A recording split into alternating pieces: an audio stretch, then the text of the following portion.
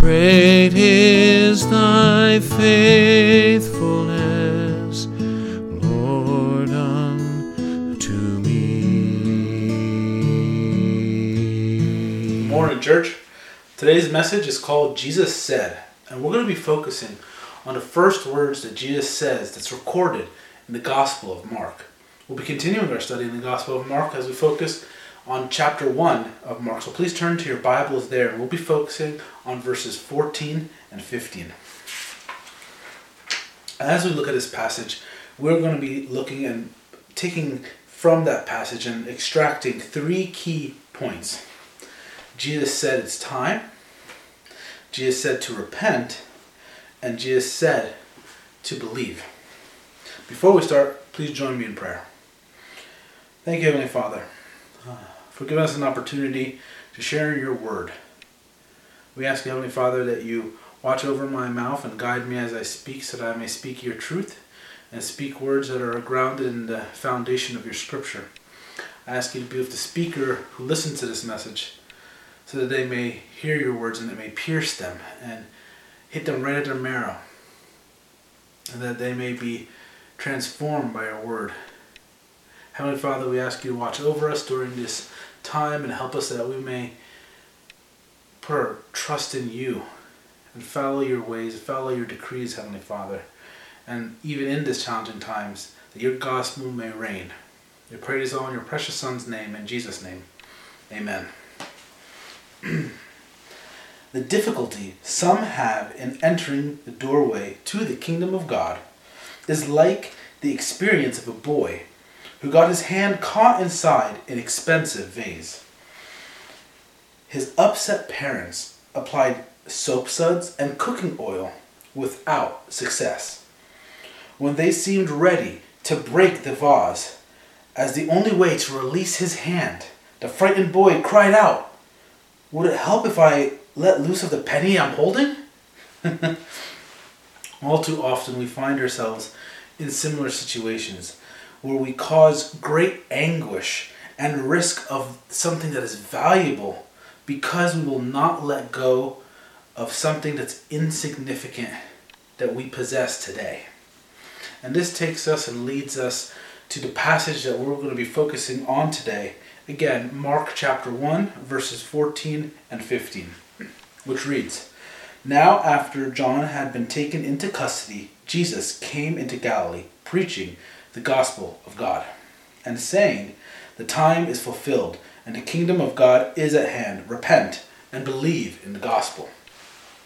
Now, as we look at this and we study this, we're going to start looking at the background, which we'll see in verse 14. Again, verse 14 reads, "Now after John had been taken into custody, Jesus came into Galilee, preaching the gospel of God." In the previous few verses before this, we saw that Jesus was baptized and he spent 40 days and nights in the wilderness as he was being tempted. All the synoptic gospels, that is Matthew, Mark, and Luke, start with Jesus' ministry in Galilee. However, John's gospel reveals to us that Jesus had an early Judean ministry that was concurrent with John the Baptist and his ministry. We find this in John's Gospel in John 3:22 through 24. "After these things, Jesus and his disciples came into the land of Judah, and there he was spending time with them and baptizing. John also was baptizing in Aenon near Salem, because there was much water there, and people were coming and were being baptized, for John had not yet been thrown into prison." So here we see that this happened before he was thrown into prison. So you see, Mark along with Matthew and Luke, they are being selective in their accounts that they are choosing to record and to pass over.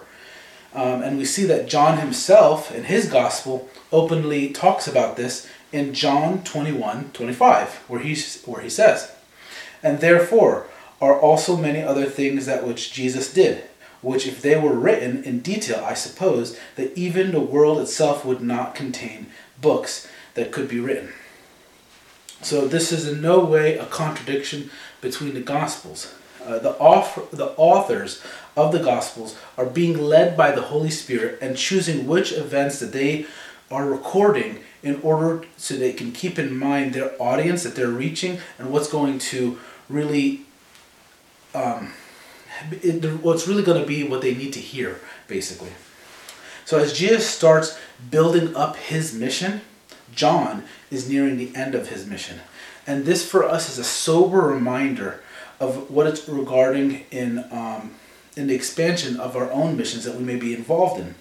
Our chief end has to always be what is his mission, the advancement of his kingdom. It's all about him and us being in service to him. Our missions or the areas that we may be serving in may end at any time, as in the case of John, and it could even cost us our lives. So this is something that we have to be very mindful of. But the high price of serving our God is nothing compared to the sin debt that we have on our heads, but was paid for by his Son. The high price to serve our God is nowhere near the value of the rewards in which we will enjoy once we are finally in his presence. At this point in the Gospel of Mark, we see that John is arrested. Arrested, or handed over, in the Greek is paradimioi, which refers to both the adversities one is subject to, along with the ultimate will of God that is operating through this current situation. We find more detail of John's arrest later on in the Gospel of Mark. We see this in Mark 6:17 through 18, which reads, "For Herod himself had sent and had John arrested and bound in prison on account of Herodias, the wife of his brother Philip, because he had married her. For John had been saying to Herod, 'It is not lawful for you to have your brother's wife.'" So at this time also we see that Jesus begins his preaching and he starts his ministry in Galilee.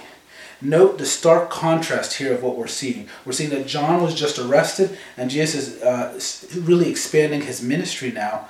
And this is a reminder to us that the gospel is always to be proclaimed and known in times of adversity and suffering, just as much as it should be known and proclaimed in times of ease and comfort.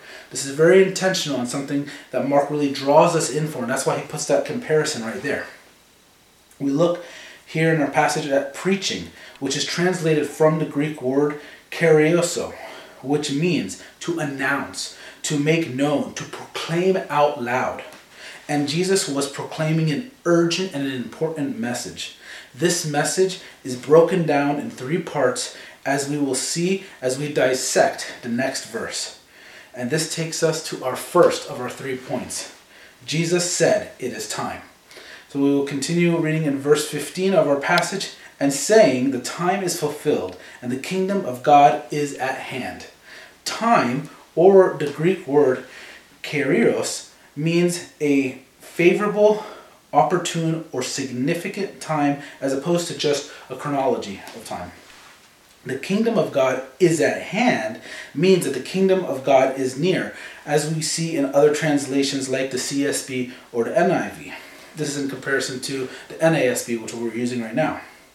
So what is the kingdom of God? Or Matthew, if you read in his gospel accounts, he'll call it the kingdom of heaven. The reason that Matthew is doing that is he's using the Jewish tradition that they didn't want to ever say God's name out loud. So therefore, that's why he's saying it's the kingdom of heaven. And they understand that as a Jewish audience that he's referring to the kingdom of God. So in first century Judaism, the kingdom of God described a future earthly kingdom in which God, through Israel, would rule all over the world. But in actuality, the kingdom of God is when the kingly authority of God is acknowledged and is upon us.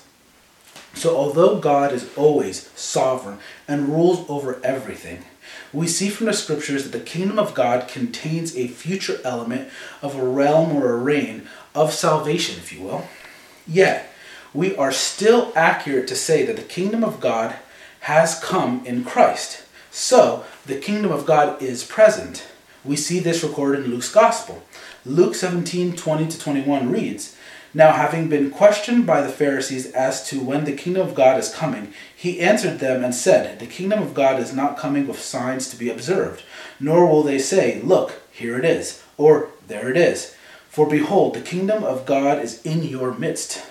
Yet, we are also accurate to say the fullness of the kingdom of God, or when the kingdom of God is consummated, that it will take place when Jesus Christ returns. So the fullness of the kingdom of God is still to come. So the kingdom of God is also future. We also see this in Luke's gospel.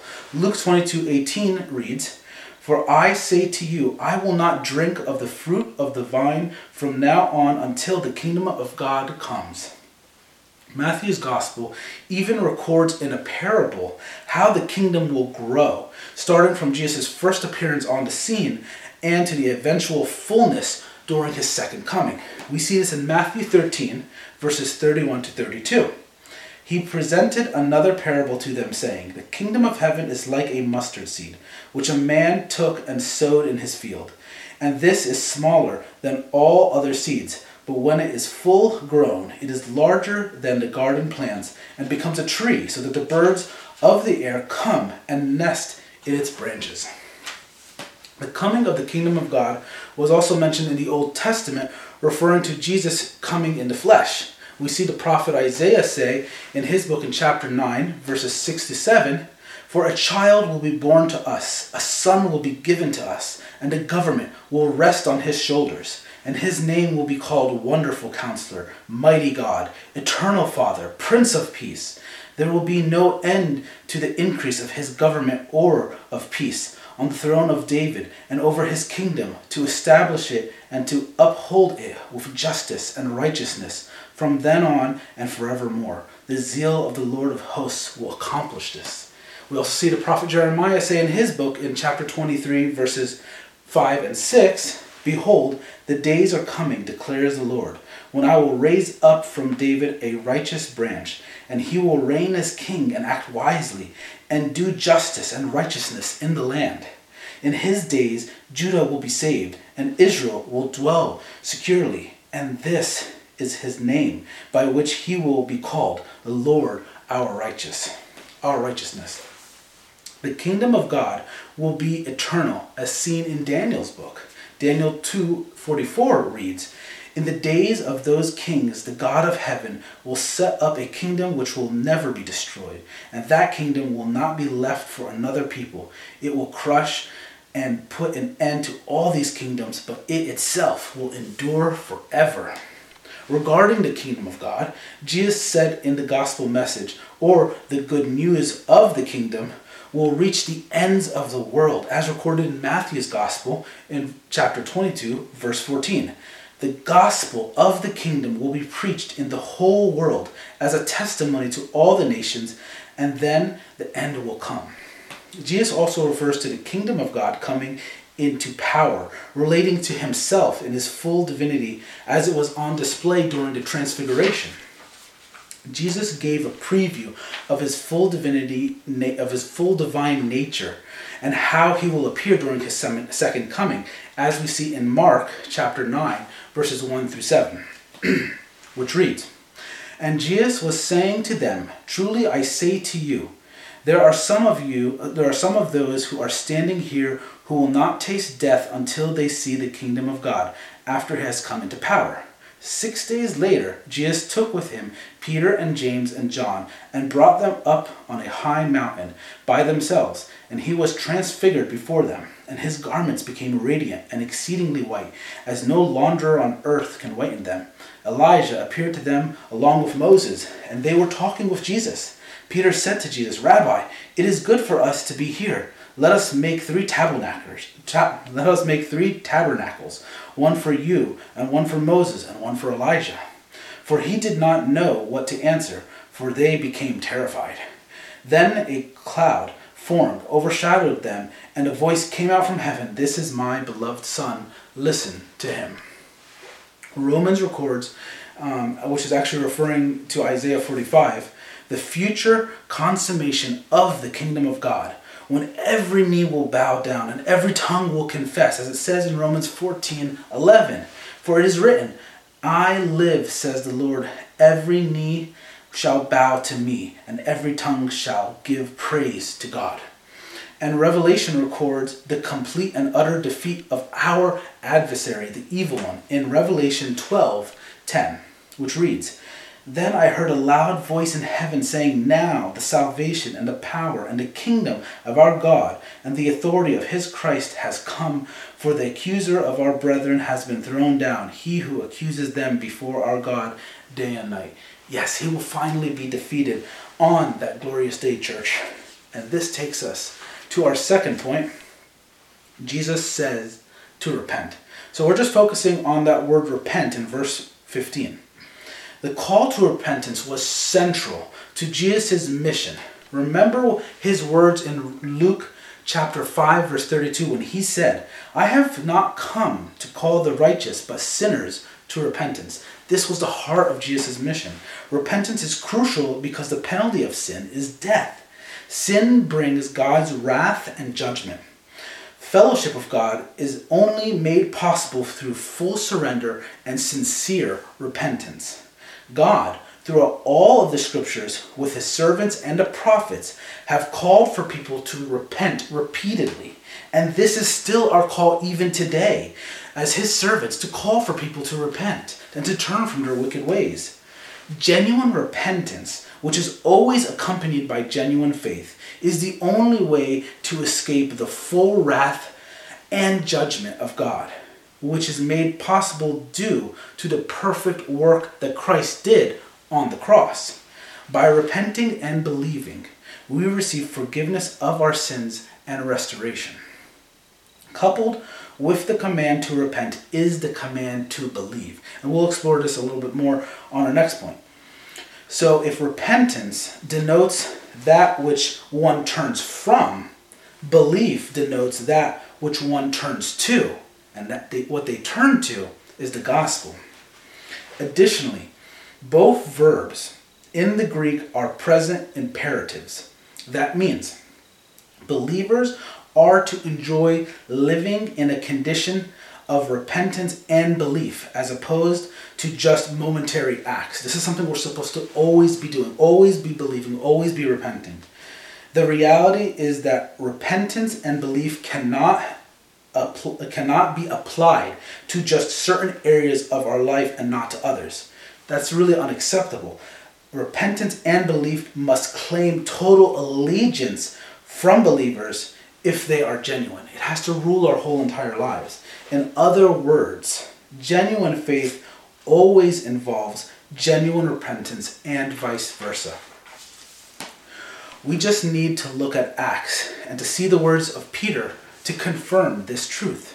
Acts 2:38-39 read, "Peter said to them, 'Repent, and each of you be baptized in the name of Jesus Christ for the forgiveness of your sins, and you will receive the gift of the Holy Spirit. For the promise is for you and your children, and for all who are far off, as many as the Lord our God will call to himself.'" We also see this in Acts again in chapter 20, covering verses 20-21, which reads, "How I did not shrink from declaring to you anything that was profitable, and teaching you publicly from house to house, solemnly testifying to both Jews and Greeks of repentance towards God and faith in our Lord Jesus Christ."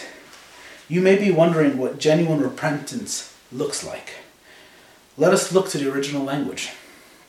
Repent is translated from the Greek word metanoia, which means to change one's mind or to change one's way.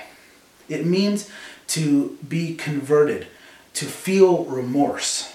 So what are we called to repent from? We are called to repent of our sins and our wickedness, the way in which we are living worldly lives. A life of carnality and wickedness does not show evidence of genuine repentance. Humility is absolutely required. We must abandon our worldly ways. We cannot look like the world.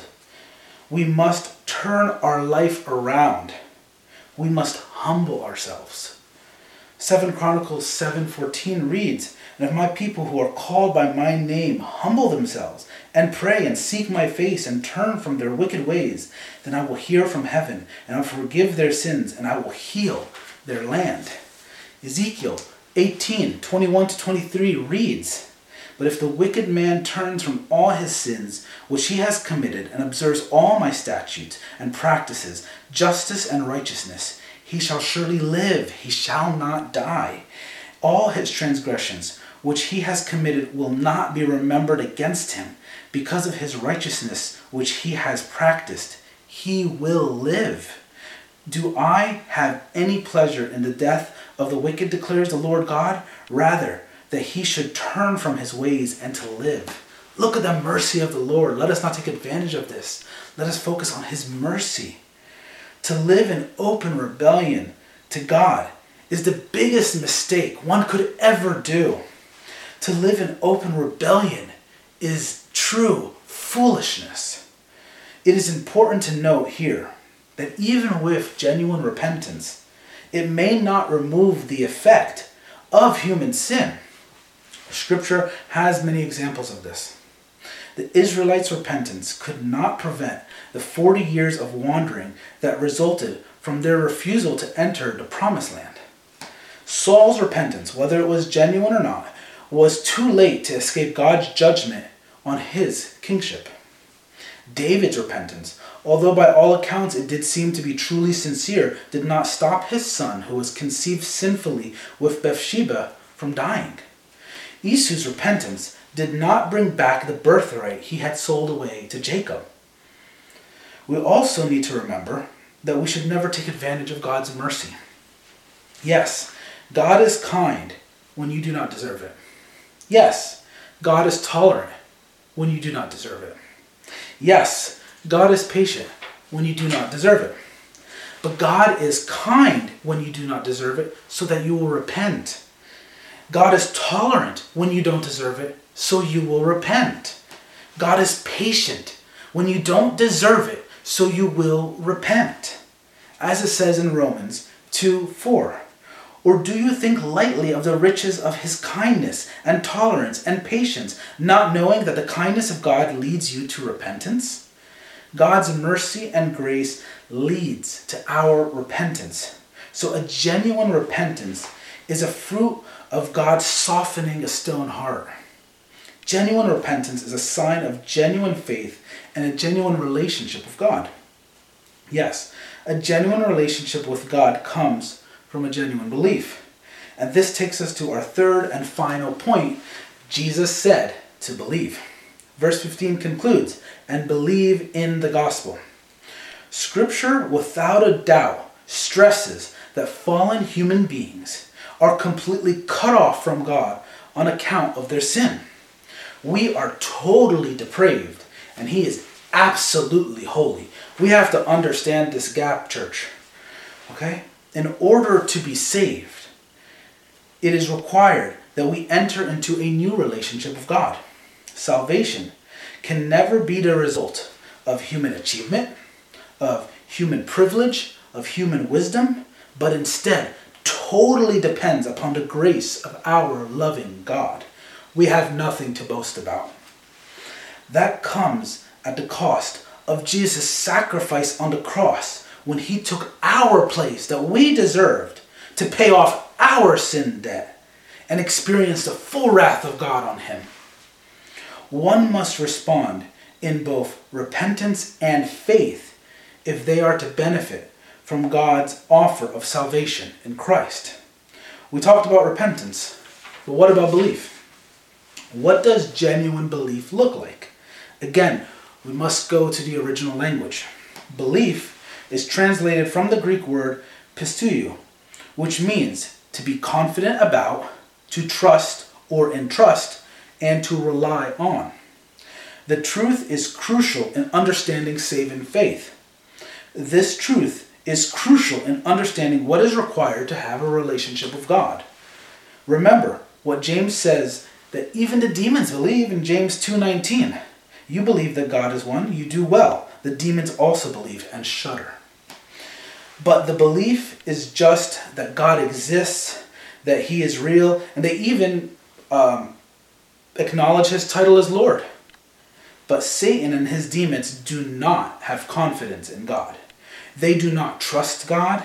They do not rely on God. So you must ask yourself, evaluate yourself. Is my belief in God any different than the fallen angels? Do you have confidence in God? Do you have confidence in his word? Do you have confidence that his ways are above your ways?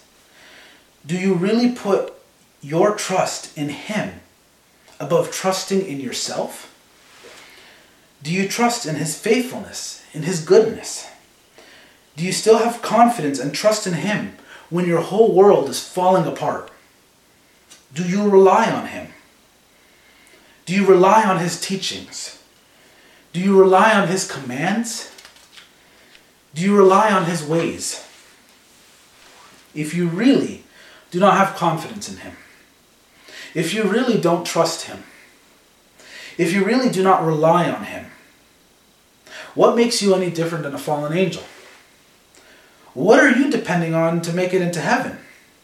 Is it your good works? Remember what it says in Romans 4, verses 1 through 3, which reads, "What then shall we say that Abraham, our forefather, according to the flesh, has found? For if Abraham was justified by works, he has something to boast about, but not before God. For what does the scripture say? Abraham believed God, and it was credited to him as righteousness." Good works will not save you. You need to believe in the saving message that is found in the gospel, that many translations will also say is the good news. So what is the good news? What is the gospel message? This is the good news, that salvation is both about God and from God. The gospel is the good news of the fulfillment of God's promises from the Old Testament. The promise of the coming Messiah who would save those who place their trust in him from the penalty of sin and from the Father's wrath. For he took our place on Calvary, on the cross. And when God shows grace we do not deserve, he softens one's heart. Yes, while we were his enemies, he showed us the greatest act of love. We see this in Romans 5:8. But God demonstrated his own love toward us, in that while we were yet sinners, Christ died for us. Yes, the Father sent his beloved Son in whom he loved, and he died for us. The wrath that we deserved, he put it on his Son. This is the act of love. And this is good news for you and me. And again in Romans 3, verses 22 to 24 reads, "Even the righteousness of God through faith in Jesus Christ, for all those who believe, for there is no distinction, for all have sinned and fall short of the glory of God, being justified as a gift by his grace through the redemption which is in Jesus Christ." We all fall short, but God provided us with a way. That is good news. He calls forth our name, like Lazarus' name was called forth from the grave. Our dead and dry bones come alive. For no reason other than his mercy are we able to see the truth and appreciate all that Jesus has done for us. What Jesus has done for his own sheep. With softened hearts, we surrender to our personal Lord and Savior. We are made brand new. We are made born again. What we need to do on our part is summed up perfectly in Romans 10:9 through 10, which reads that if you confess with your mouth Jesus as Lord and believe in your heart that God raised him from the dead, you will be saved. For with the heart a person believes, resulting in righteousness, and with the mouth he confesses, resulting in salvation. Now that is an astonishing promise. I know of no sweeter words than these. Yes, this is incredibly good news. Now please consider this as we start to wrap up this message. George Whitefield mentioned in his journal that during his first voyage to Georgia, the ship's cook had a bad drinking problem. When the cook was reproved for it and other sins, he boasted that he would be wicked until the last 2 years of his life and then would reform. It's not a good idea. Whitefield added that within 6 hours of the time the cook made this boastful statement, he died of an illness related to his drinking. So as our time comes to a close, I beg you, do not delay. Do not follow in the foolishness of that cook who thought that he had plenty of years left on his life. Tomorrow is one of Satan's greatest lies. The reality is that you are not only not guaranteed tomorrow, you are not guaranteed the next breath that you are about to take. Do not delay.